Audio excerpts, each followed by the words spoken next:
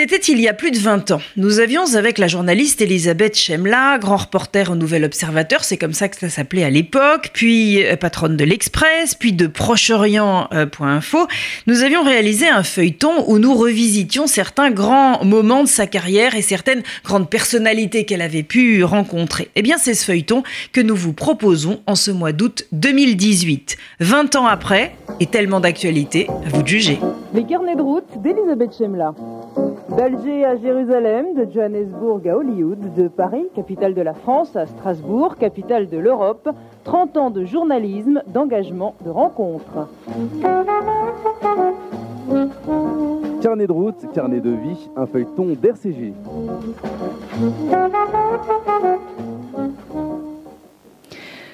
Elisabeth Chemla, bonjour. Bonjour. Décembre 89 est un beau mois pour les Tchèques. Ils se réveillent avec un nouveau président, Vaclav Havel. Vous l'écrivez dans un article signé pour le Nouvel Observateur. Rarement un homme aura tant acquis sans le chercher, tant obtenu sans ambition. Il est, Elisabeth Chemla, un politique atypique ? Tout est atypique en Tchécoslovaquie et avec la Tchécoslovaquie. C'est un exemple unique après la chute du mur de Berlin, unique parce que arrive à la tête du nouvel État un homme qui parle de morale, d'éthique, de responsabilité individuelle, de justice, d'égalité. C'est-à-dire un homme qui propose à son peuple un modèle qui est presque, si j'osais le terme, de rédemption. Il y a, avec l'arrivée de Havel à la tête de la Tchécoslovaquie, une possibilité unique pour le peuple tchèque de s'identifier à un homme qui n'a jamais pactisé avec le régime communiste. Alors, on peut dire que c'est formidable que ce peuple ait eu et ait toujours ce président-là. J'ai tendance à penser que si ce peuple a ce président-là, c'est aussi qu'il l'a mérité. Parce que je crois que rien ne se fait jamais au hasard. Et il est exact, quand on regarde l'histoire du demi-siècle, que les Tchèques ont manifesté collectivement. Ça ne veut pas dire à tout moment, et ça ne veut pas dire tous en même temps, ni tous, mais ils ont manifesté une capacité globale de résistance au régime communiste réellement exceptionnelle dans le bloc de l'Est. Quelle ambition Vaclav Havel a-t-il pour son pays ? À quoi pense-t-il lorsqu'il dit que la politique n'est pas seulement l'art du possible, mais également la volonté de l'impossible ? Je crois que Havel se sent, avec beaucoup de sagesse et beaucoup d'humour, une mission qui n'est pas impossible, mais qui est très difficile et que lui seul, il le sait, peut réaliser. Qui est celle, précisément à cause de ce modèle qu'il représente, modèle d'identification qu'il représente, qui est celle de réconcilier chacun des Tchèques avec lui-même. Vous savez, on ne se rend pas bien compte de ce que c'est pour des êtres que de vivre pendant si longtemps avec un régime totalitaire. Ça nécessite un accommodement permanent, au sens où l'on s'accommode. Et l'accommodement s'est fait à certains moments d'une capacité de dire non, mais évidemment à d'autres de participer, plus ou moins, même parfois très peu, mais de participer quand même au système abhorré, au système qui vous humilie, au système qui vous corrompt, au système qui vous entame, au système qui fait de vous quelqu'un de moche, tout simplement parce que ce genre de régime n'exalte et ne propose que l'exacerbation du mal qu'il y a en chacun. Et Havel connaît ça de l'intérieur, il le connaît pour lui-même. Vous savez, on raconte, et c'est exact, je crois, que Havel a eu lui-même, lors de l'un de ses très longs séjours en prison, il a craqué à un moment. Il n'a pas craqué longtemps. Et il n'a pas craqué en faisant des saloperies. Mais il a craqué. Comme tous les grands hommes, il y a toujours un moment où ils craquent, tous. Bon. Donc Havel connaît extraordinairement bien l'intimité de l'être individuel et collectif qui vit sous le régime totalitaire. Et ce qu'il se fixe à lui-même, parce qu'il a en même temps la capacité d'imagination, puisque c'est un homme de théâtre, ce qu'il se fixe à lui-même, c'est de permettre aux siens de se réconcilier tranquillement, lentement, sans qu'il y ait ni d'explosion, ni de règlement de compte, ou le moins possible. Et il a parfaitement réussi. Havel le tolard, Havel le démocrate va bien sûr très vite mettre de l'ordre là où l'intolérable est déjà franchi et depuis longtemps. L'intolérable, c'est une usine automobile du nom de Skoda qui perd ses employés, je mets le terme entre guillemets, parce que ce sont des bagnards qui vont être rendus libres par l'amnistie présidentielle. Quand Elisabeth Chemla, je dis bagnard, le mot est juste. Le mot est juste. C'est un de mes plus grands souvenirs de reportage. Nous sommes à quelques dizaines de kilomètres de Belgrade, un soir de décembre, un soir de glace. Il faisait moins 15 degrés. Il n'y avait que du brouillard glacé dans l'air. Et je me trouve en effet dans le pénitencier de la ville où est installé Skoda. Et j'assiste en direct à la libération d'hommes qui sont dans des pyjamas rayés, noirs et blancs, le crâne rasé, meurtrissures partout, sur le visage, sur les mains, sur les bras. Vous savez, ça fait un drôle d'effet quand vous avez vu, su par les livres, les films, que des hommes portaient des pyjamas rayés, des hommes, quand je dis des hommes, c'est des hommes, des femmes, bien entendu, et que vous vous trouvez tout à coup confronté à des hommes, car là, il ne s'agissait que d'hommes, qui effectivement sont dans cette tenue et vivent dans ces conditions-là. Alors, en l'occurrence, cette usine Skoda, elle tournait grâce à ce pénitencier, où il y avait des milliers de bagnards, dans des conditions absolument épouvantables, avec des gardes-chiourmes, des miradors, des chiens sauvages que j'ai vus moi-même, dont je me suis trouvée entourée quand j'ai pénétré dans cette prison, alors qu'elle basculait vers l'ouverture des portes et la liberté. Et c'était un spectacle... C'était un spectacle... Vous voyez, même aujourd'hui, j'ai encore du mal à trouver les mots, parce que je crois que c'est une des fois où j'ai approché ce qu'avait dû être l'horreur nazie. Alors, c'est difficile de dire ça, parce que je ne vais évidemment pas comparer ce pénitencier là avec les camps de concentration. Mais néanmoins, il y avait quelque chose de commun, et là, j'ai su ce que c'était. Et j'ai eu beaucoup de mal à aller jusqu'au bout de ce reportage, d'autant plus que c'était un des matons de ce pénitencier qui me trimballait partout, ne comprenant absolument pas lui-même ce qui arrivait. C'était surréaliste, ce moment très précis qui a duré quelques heures.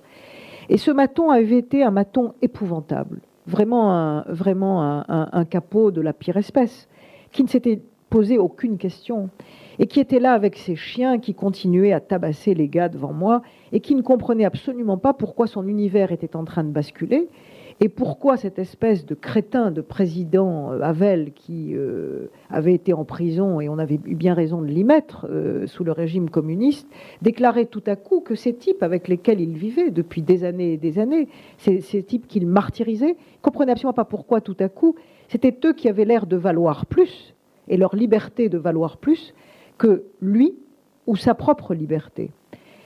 Et j'ai aussi approché du doigt avec cet homme ce qu'allait être, pour certains, c'est-à-dire pour beaucoup, de ceux qui avaient collaboré au régime communiste, de ce qu'allait être le drame du basculement démocratique. Et ce sont des gens qui ont tout perdu, qui ont perdu leurs repères, qui ont perdu leur raison d'être, qui ont perdu leur ennemi, qui ont perdu l'esclave à humilier. Et un bourreau sans son esclave ou sa victime est un bourreau amputé qui ne sait plus qui il est. Et là, ce soir-là, dans ce brouillard glacé, au milieu de ces hommes qui délaissaient leur boulet, au sens propre du terme, dans ce pyjama rayé noir et blanc, j'ai senti ça. Et puis je voudrais vous raconter autre chose sur cette libération de ces bagnards. C'est que tout ça, ça a été l'œuvre partout en Tchécoslovaquie, et c'était le cas pour l'usine Skoda, de gens extraordinaires dont on a toujours moins parlé que des grands dissidents comme Havel ou Sakharov. Là, en l'occurrence, dans cette ville, il s'agissait d'un pasteur, le pasteur Jelinek, qui était un homme formidable, qui a mené, je dirais, toute la révolte en organisant des mouvements de grève au péril de sa vie, alors qu'il était marié, qu'il avait des enfants. Et ces hommes et ces femmes-là qui ont résisté, comme le père Popiełuszko en Pologne, dont on connaît le martyre, ont été déterminants dans la chute de ces régimes, mais ils ont été aussi déterminants pour autre chose. C'est qu'ils ont, comme je le disais de Havel tout à l'heure, ils ont permis à ces populations, par exemple celle de cette ville, de se dire « je n'ai pas été si moche ». Et il y avait quelqu'un de bien, et ce quelqu'un de bien, à un moment, je l'ai aidé, donc je ne suis pas tout à fait un salaud. Et vous savez, ça permet énormément de se récupérer.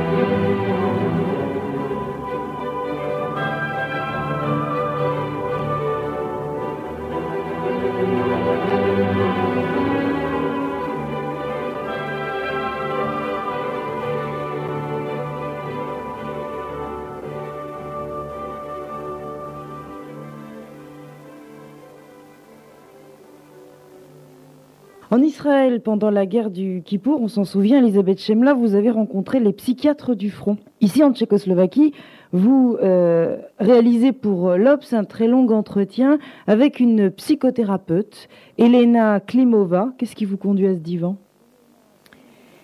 Ce qui me conduit à ce divan, c'est que je crois que les foules et les peuples qui ont vécu dans des régimes totalitaires, quels qu'ils soient, que ce soit le communisme ou que ce soit des régimes ultra-autoritaires, sanguinaires comme celui de Tito, par exemple, ou de Salazar, que tous ces peuples présentent des sortes de pathologies quand ils débouchent ensuite sur la liberté. Et j'avais envie, avec cette femme, qui était et qui est toujours d'ailleurs la femme d'Ivan Klima, qui est un écrivain dissident qui avait été interdit d'écriture par le régime tchèque, j'avais envie d'essayer de comprendre à travers ce qu'elle pouvait me raconter de sa consultation, ce qui se passait dans l'âme des Tchèques au moment où eh bien, ils en avaient fini avec l'ancien système. Et on a toujours envie d'essayer d'approcher cette réalité-là. Je trouvais que c'était extraordinaire de pouvoir le faire avec une psychothérapeute qui avait installé son cabinet en plein Belgrade, alors même que la psychanalyse et la psychothérapie, comme vous le savez, n'étaient pas tolérées par les régimes communistes, et qui avait trouvé là sa façon de résister et d'être dissidente. Alors, qui sont ces clients? Et je dis clients et non pas patients, parce qu'elle-même emploie le mot client. Elle emploie le mot client parce que, comme elle l'explique fort bien, les peuples qui ont connu ces régimes ne veulent pas et ne se considèrent pas comme des malades. Mais en tous les cas, surtout, ils ne veulent pas être appelés malades parce qu'ils ont besoin de récupérer une fierté. Alors, elle parle en effet de clients plutôt que de patients, et ces clients, à cette époque, c'est absolument tout le monde. C'est les policiers qui ont matraqué, humilié, fait de la répression pendant toutes les années du communisme.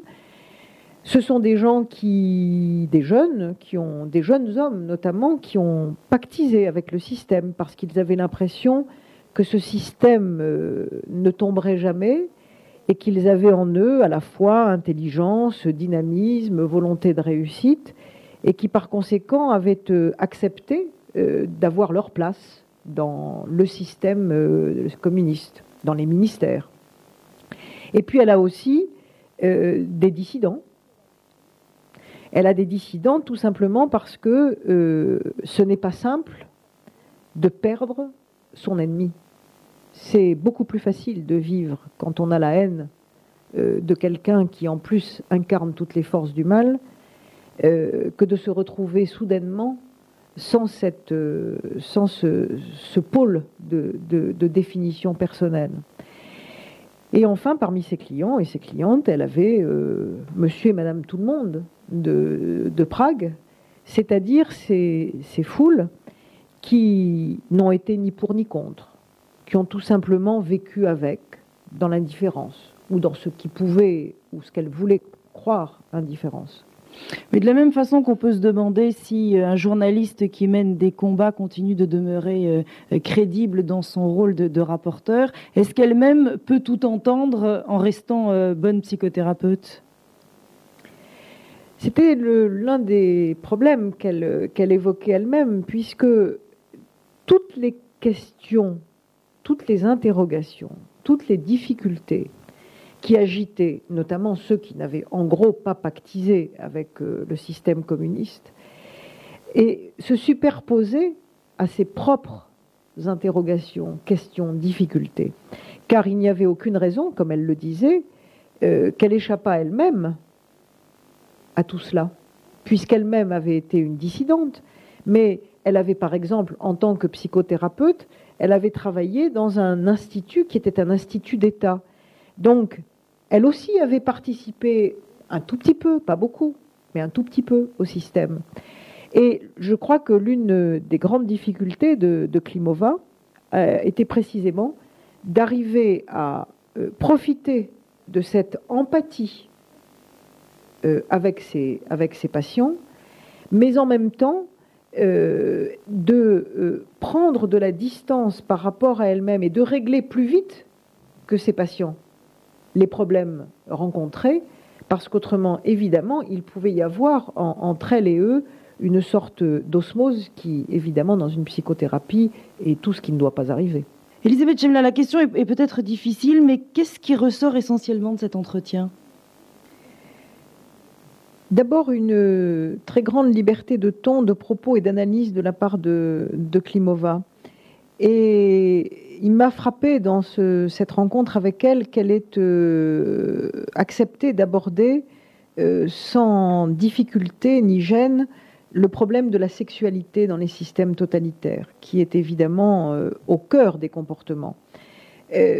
elle raconte très très bien comment les systèmes totalitaires, qu'ils soient totalitaires athées, totalitaires religieux, c'est-à-dire que nous soyons dans le communisme ou dans l'intégrisme islamique, elle raconte donc très bien comment ces régimes, en supprimant toute créativité en même temps que la liberté, condamnent les êtres à la violence sexuelle.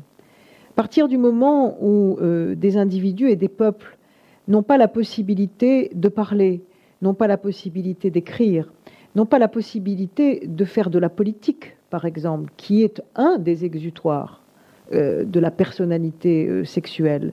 Il ne leur reste donc plus que, dans une extrême violence, les rapports sexuels, et on le retrouve ça également dans l'islamisme sous une autre forme et ô combien plus barbare encore.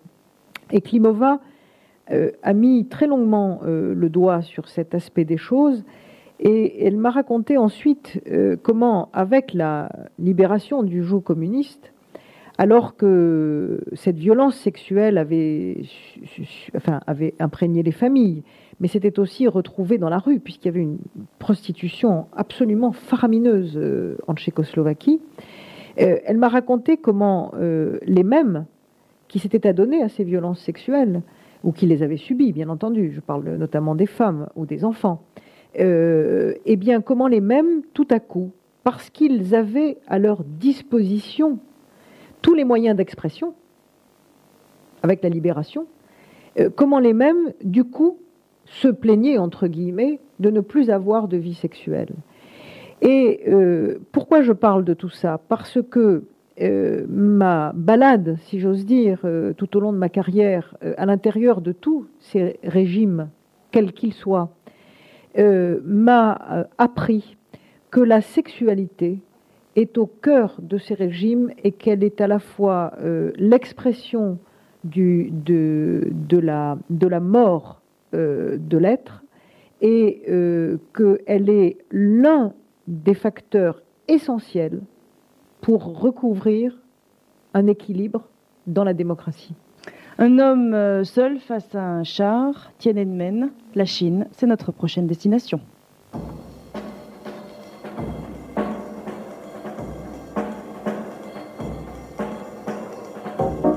C'était les carnets de route d'Elisabeth Chemla, un feuilleton présenté par Paul-Henriette Lévy.